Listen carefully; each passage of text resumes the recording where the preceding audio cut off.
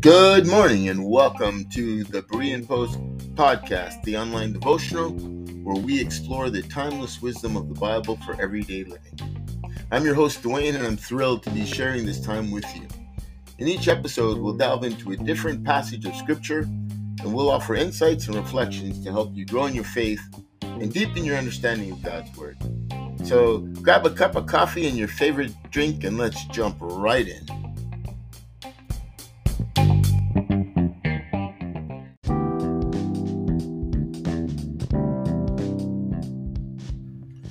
For those of you that have been following us, we've been going through the book of Colossians, and we are on Colossians chapter 1, verses 15 to 18, part 2, and we're going to jump right in. The text reads that, "For by him all things were created that are in heaven and on earth, visible and invisible, whether thrones or dominions, principalities or powers.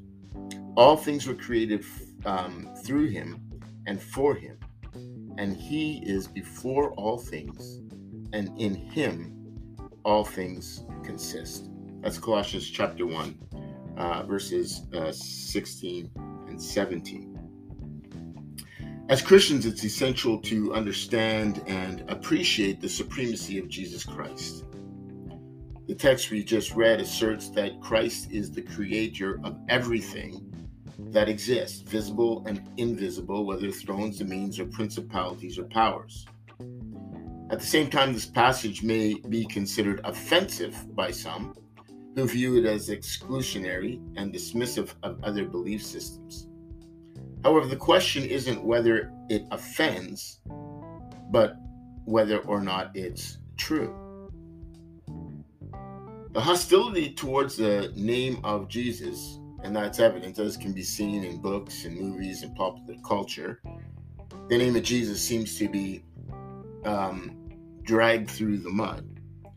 But that may stem from the fact that he represents a challenge to the cultural norms and the values that many people hold dear today.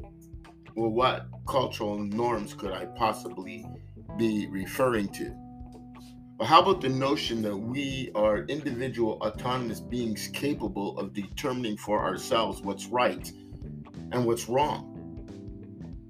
With the latest extra esoteric twist that's coming in many of the New Age circles, some are even some even in the word faith groups, these people are saying that we can even create our own reality.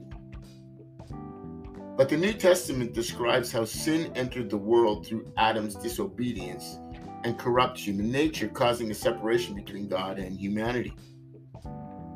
However, as humans, we often want to be our own gods, breaking every standard that God has for us and even the subjective standards of our own making. We've committed high treason and spiritual mutiny against the Father of creation. The question of how Jesus could be God is valid, though, given the immense torture he endured before being nailed to the cross. We can't blame the Jews of Jesus' time for rejecting them as their Messiah, because they had a particular understanding of what Messiah would be like, and it didn't include a suffering servant who would die a criminal's death. However, despite the humble beginnings of Jesus and his death on the cross, the apostle boldly proclaims the supremacy of Christ. This declaration is echoed in Colossians chapter 1, verses 15 and 18, where Paul exalts Christ as the image of the invisible God, the firstborn of all creation, and of course the head of the church. The resurrection of Jesus had a profound impact on his disciples, including the Apostle Paul. But Paul went from being a persecutor of the church to one of its most devout and influential leaders. His experience on the road to Damascus convinced him that Jesus was not only the Messiah, but also the Son of God. The resurrection of Christ, he insists, is the foundation of the Christian faith, demonstrating God's power to conquer sin and death. As Christians, we must recognize and appreciate the supremacy of Jesus Christ. He is the creator and the sustainer of everything visible and invisible. Despite the challenges and the controversies surrounding Jesus during his earthly ministries, and even now, we must recognize him as the ultimate expression of God's love and grace.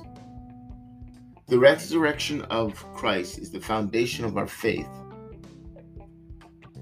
As I said, it demonstrates God's power to conquer sin and death, so we must always hold fast to the truth of the gospel and be willing to stake our lives on it. But it begs this question: are we willing to give up the notion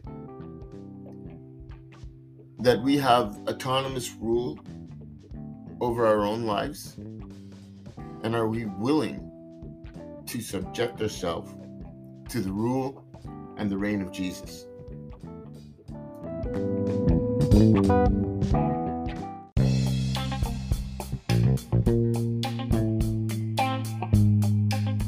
Thank you for tuning in to this edition of the Berean Post podcast. I hope you've enjoyed our discussion and it's brought you some encouragement and insight. Hey, if you want to stay up to date with all of our latest blogs, posts, and podcast episodes, be sure to visit bereanpost.ca and subscribe. Don't forget to share our website with your friends who might need some inspiration or motivation. You can also join our community of Bright Future Bible Freaks on Facebook.